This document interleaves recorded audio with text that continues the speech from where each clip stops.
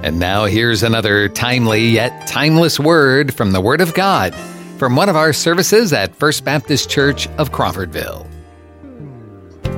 So the title of this message is called Being a Christian in the Midst of Chaos. And what we're going to do this morning is understand Peter's passage, his writing to the Christians during this time. And we're going to do what's called building a bridge, right? We're going to connect what was happening during this time and connect it to what's happening during our time. And we're going to bring these truths that Peter spoke to this group of Christians who were struggling in AD 60 through 70, and we're going to connect them to our time today. So if you have your Bible, let's read along in 1 Peter chapter 4, verse 7 through 11. Peter writes and says, "The end of all things is at hand. Therefore, be self-controlled and sober-minded for the sake of your prayers. Above all, keep loving one another earnestly, since love covers a multitude of sins, showing hospitality to one another without grumbling. As each has received a gift, use it to serve one another as good stewards of God's varied grace. Whoever speaks as one who speaks oracles of God, whoever serves as one who serves by the strength that God supplies, in order that in everything God may be glorified through Jesus Christ. To him belong glory and dominion forever and ever. Amen." Let's pray. Father, we come to you this morning, God, and I boldly approach your throne by the blood of Christ, and I ask, God, that you would speak this morning, that you would take your word, God, and break down the walls in our hearts. God, lift us up this morning, encourage us, exhort us, rebuke us if need be. God, help us see you this morning. We pray you do a mighty work in Jesus' name. Amen. So before we begin, let me kind of give you some background into the book of 1 Peter. It just happened to be our Sunday school lesson this morning. We're in 1 Peter, and so we're talking about this. And the book of 1 Peter, Peter's writing to Christians who are in what he calls the dispersion. Okay, what this means is that during this time in Rome, there was some intense persecution happening. Nero, who is a certified whack job, he's psycho. Literally, this guy was so self-consumed. He decided, most scholars and theologians agree, that he decided to burn down Rome, basically. And so 3 out of 14 districts were burned. 3 out of 14 were burned completely to the ground. And 7 were burned, and 3 sort of didn't really get touched. And people think that it was Nero who decided to start this fire. And Nero decided to use a scapegoat, and he blamed it on the Christians. And so intense persecution was happening during this time when Peter was writing to this audience. And so this audience was living literally in a world of chaos. There was things happening, intense persecution. Not only that, but in AD 67, war broke out between Rome and the Jewish nation, leaving pretty much the Jewish nation completely really destroyed. The temple was destroyed in Jerusalem, which was a prophecy of Jesus. And so the Christians found themselves living in a world of chaos, really things happening that were out of their control. There was really a time of confusion. Could you imagine not knowing what was going to happen when you left your house that day if you were a believer? Many of these Christians were experiencing that. So Peter's writing to encourage, exhort, and tell them how they should act in the midst of a world of chaos. And this is where we get in verse 7.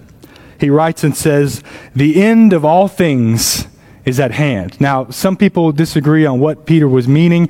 Most people agree and believe that he was speaking of the imminent return of Christ. That was the view held during this time, and even today we know that Christ can come at any moment. All right, people want to look for signs. Yes, there's signs, and we can debate and argue that all of those have already happened, but regardless, we know that Christ's return could be any moment. And so Peter's writing saying, listen, the end is at hand. Everything that we know in the world is coming to an end. I don't know about you, but if I was living in that context, and even now, that's sort of what I would call a grab you by the shirt statement, right? If somebody's saying, hey, listen, everything in the world is about to end completely, how many of you would be like, well, let me go finish my Modern Warfare game on PlayStation 4? No, right? You would be getting your affairs in order. You'd be figuring out what you need to do. And so I think about that moment. It reminds me of a time when I was in high school. My freshman year, I was playing basketball. We were in a tournament playing Rickards, who's really good at basketball, when we were not really good at basketball. And we were in overtime. There was like 5 seconds left on the clock. We were down by 2. Coach calls a timeout, and he brings us in a huddle. And for whatever reason, I remember like in the background hearing music. I remember hearing the crowd just, going wild. But it didn't matter how loud everything else was. I was so focused on what my coach was saying in that moment. It was like he had me by the shirt, because that moment was so intense. It was so surreal, right? It was in the moment. Long story short, I lost the game, by the way. He called a play for me. It was an alley to me from the sideline, if you know anything about basketball. And I caught the ball, and I panicked, and I threw it up, and I missed. But, whatever. I'm not thinking about that anymore. But it's one of those situations where when he says the end of all things is at hand, you know that this statement, what comes next, is very important.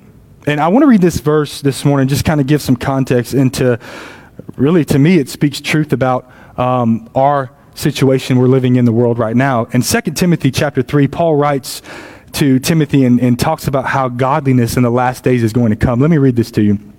But understand this, that in the last days there will come times of difficulty, for people will be lovers of self, lovers of money, proud, arrogant, abusive, disobedient to their parents, ungrateful, unholy, heartless, unappeasable, slanderous, without self-control, brutal, not loving good, treacherous, reckless, swollen with conceit, lovers of pleasure rather than lovers of God, having the appearance of godliness but denying its power.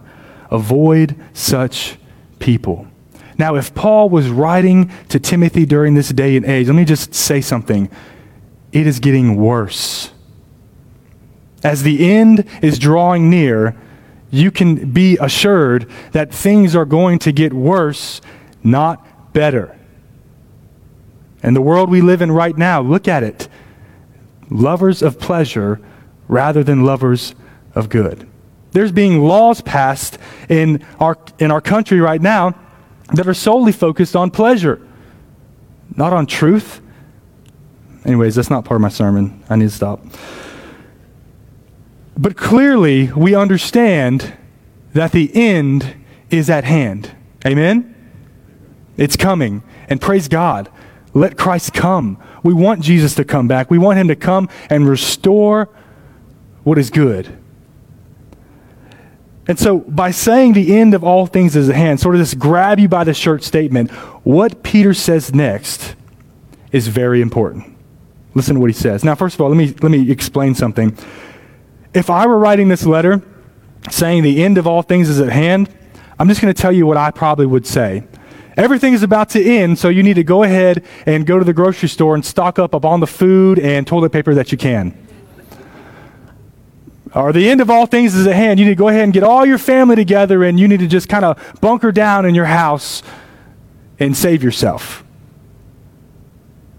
To me, that would make sense, right? If the end is coming, then I'm going to make sure that I'm going to be okay, that everything's going to be great. But watch what Peter does. The end of all things is at hand, and notice what he says. Therefore, be self-controlled and sober-minded for the sake of your prayers. Literally, Peter is saying, do these things. Here's what is important, that you have a clear communication with God. That's his focus, is your prayer life. He says, and to me, out of everything that Peter could have mentioned, he tells believers that they need to be serious and watchful in their prayers. Think about this, right? When COVID hit, I don't know about you, but praying to God was a big, in my mind, that makes sense. But going to the grocery store and getting things that I needed, that was a little more on my priority list, right? And maybe you didn't experience that, but I felt there was inside of me, I had to go and make sure everything was going to be okay. And that's not wrong in a sense, right? But the first thing that came to my mind wasn't, oh no, there's things happening in the world. I need to get down on my knees and pray.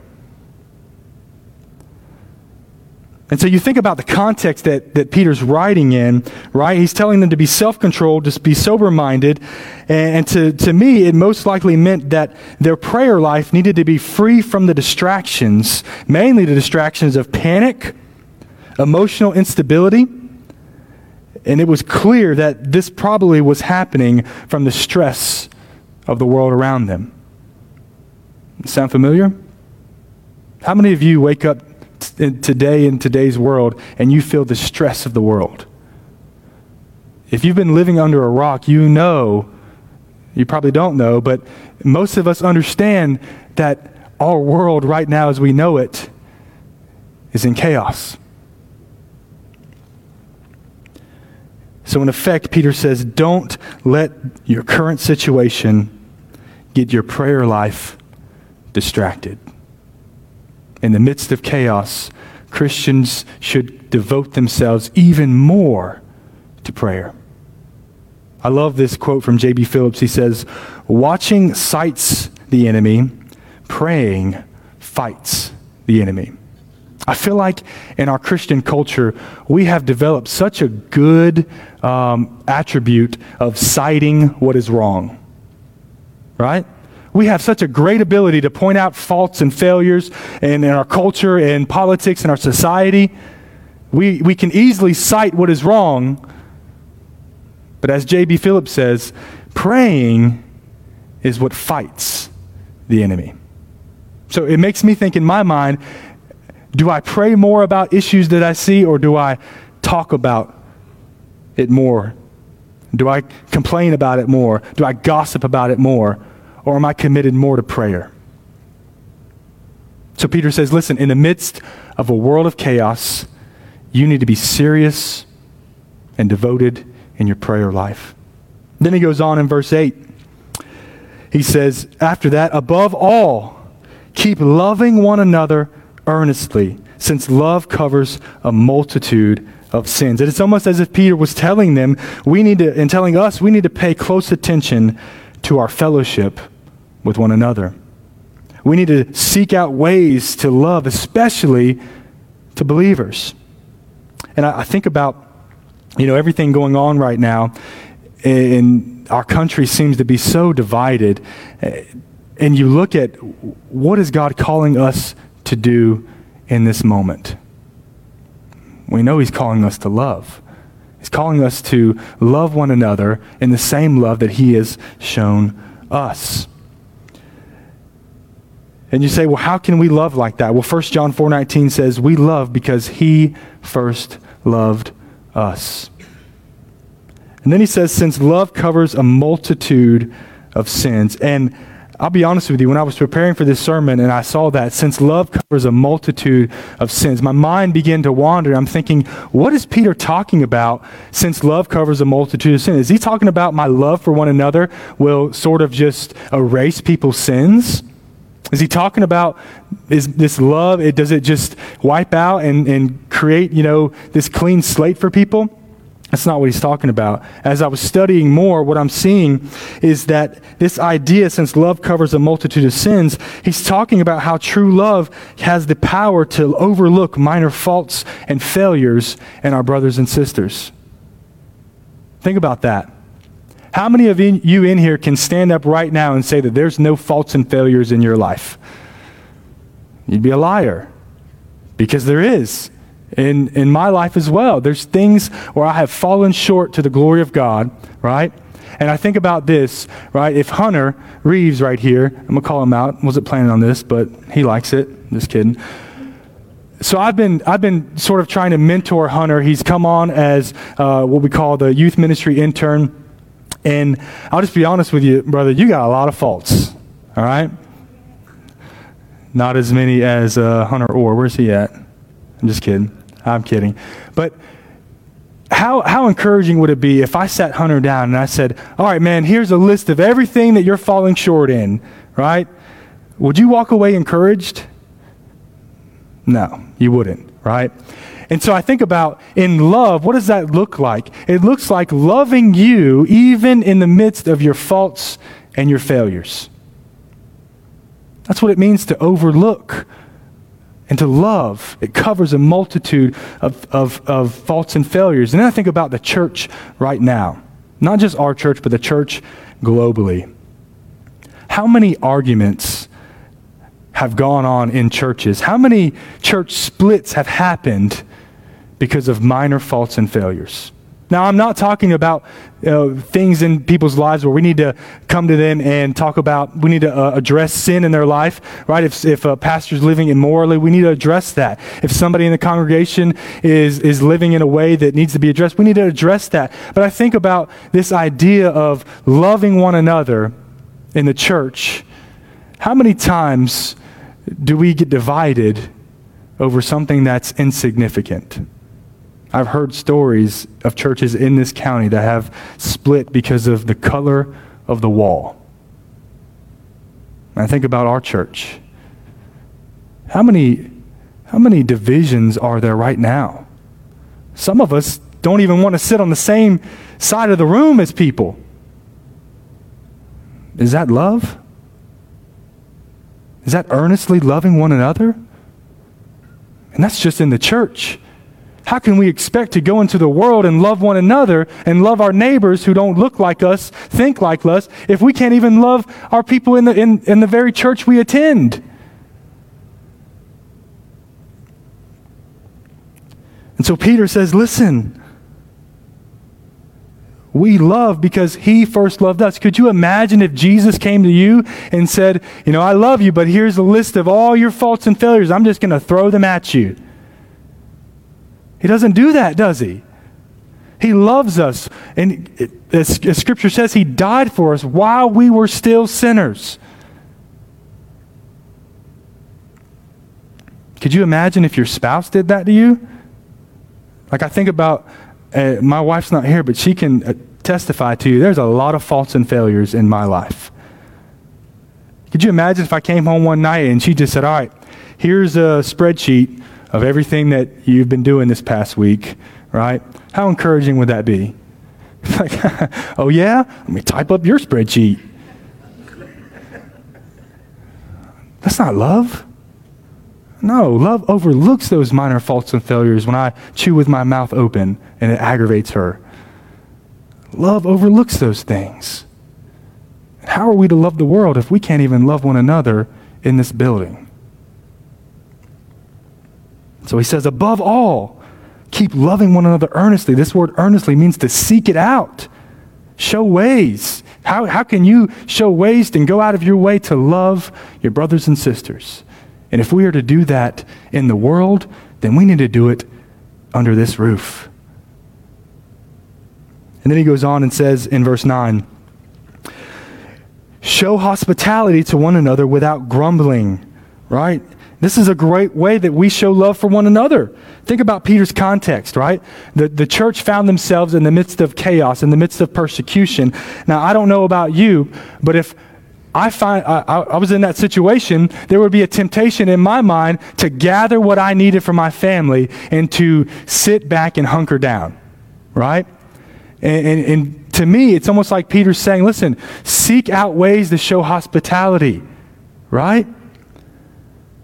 You probably, during these times, couldn't go to the market openly because of intense persecution. You probably couldn't, go to the water well and just grab water whenever you wanted because if somebody cited you as a Christian, you were going to be persecuted. So Peter's almost telling them in their context that we shouldn't be focused on ourselves.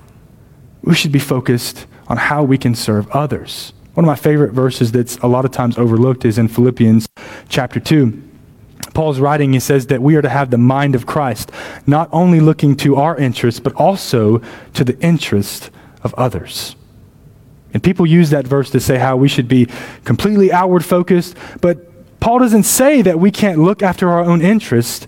There's never in the Bible says that we can't look after our family. In fact, you would be a bad husband or a bad father if you didn't take care of your family. That's not what showing hospitality means, but rather what Peter's getting at here is that we shouldn't be focused on ourselves in the midst of a world of chaos. We should have, in a sense, some focus on outward things, on people around us, our neighbors, how we can serve them, and especially church members.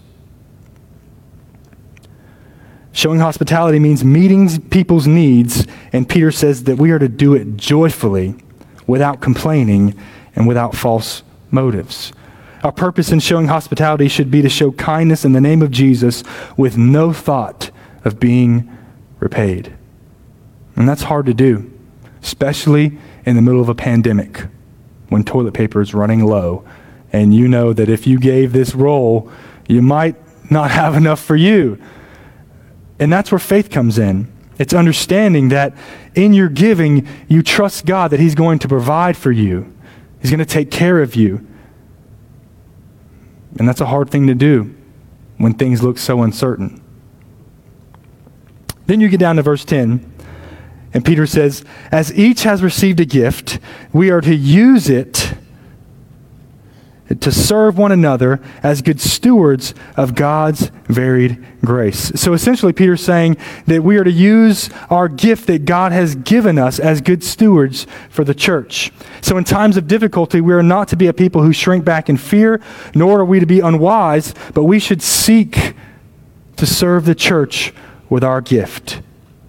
In the midst of chaos and fear, we continue to be a beacon of light and hope to a lost and dying world. And as individual members of the church, we each have a gift and a role that should be used to be lights in the dark world. And so I love how Peter is kind of forming this argument, talking about the end of all things is at hand, and he goes through saying, here's what we need to be focused on, right? And notice what he gets in verse 10. We are to continue to serve. Think about the ramifications of what it meant for the Christians during this time period. If they got caught meeting, what would happen? Well, they run the risk of essentially dying. And here Peter exhorts them saying, keep focused. Continue to serve one another with the gift that God has given you. And then you go down to verse 11.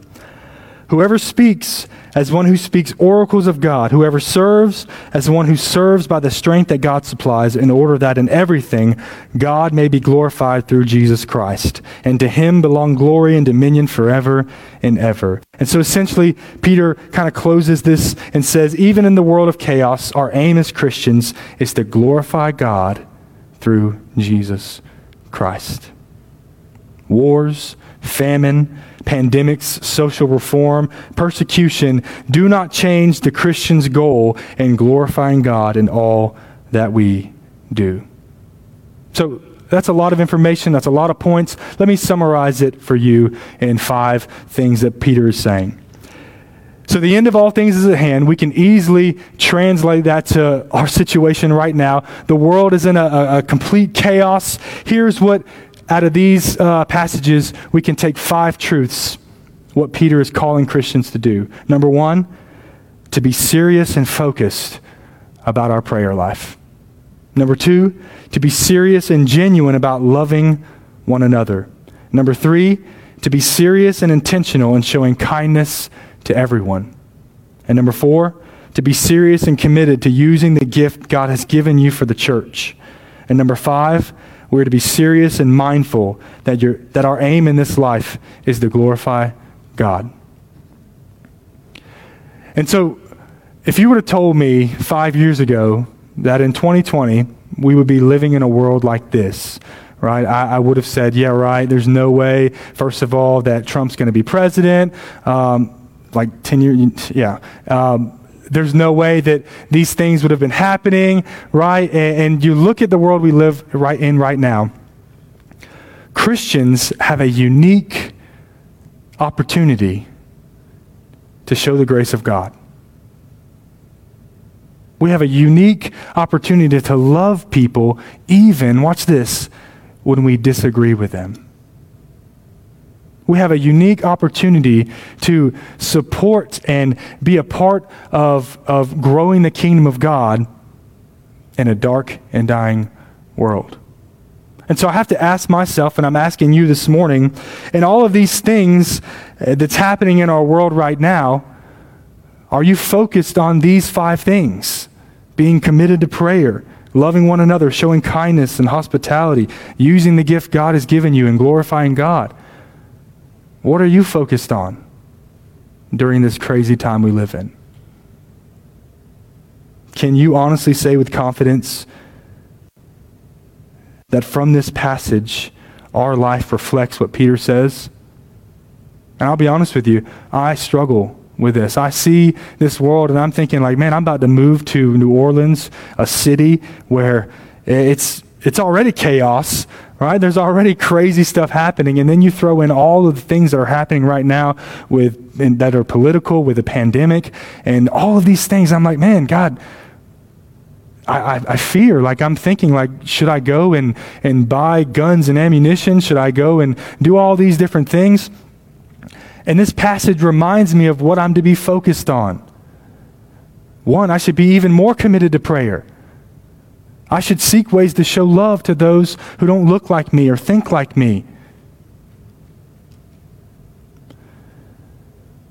And the truth is, when we think about this passage, I know for me, I need to repent.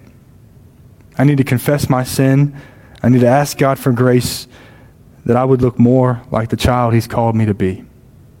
And I'm going to assume that you do as well. So what areas in your life do you see yourself giving in to fear, giving in to worry and doubt? And I would encourage you to take a look at your life and say, you know what? I do need to be praying more. In the light of everything that's happening right now, I need to be seeking ways to show compassion, to show love, so that in everything that you do, God is glorified. That's the aim of the Christian, is to glorify God in all that we do. Let me pray this morning. Father, we thank you for your grace. We thank you for this word. Thank you for this passage, God, and giving us wisdom to see that in the midst of chaos, this is what you've called us to be. You've called us to do. And God, I pray for all of us that we will be encouraged, that we would continue to seek these things, God, that above all, we would seek to love one another, God, because you first loved us, even when we didn't deserve it. You've forgiven us. You've drawn us to yourself. God, I pray that you would help us leave this morning and think on these things, God. We thank you for your goodness. We thank you for your grace. In Jesus' name, amen. Thank you for joining us for this podcast from First Baptist Church of Crawfordville. You can find more information and follow us on Facebook or visit our website, crawfordvillefbc.com.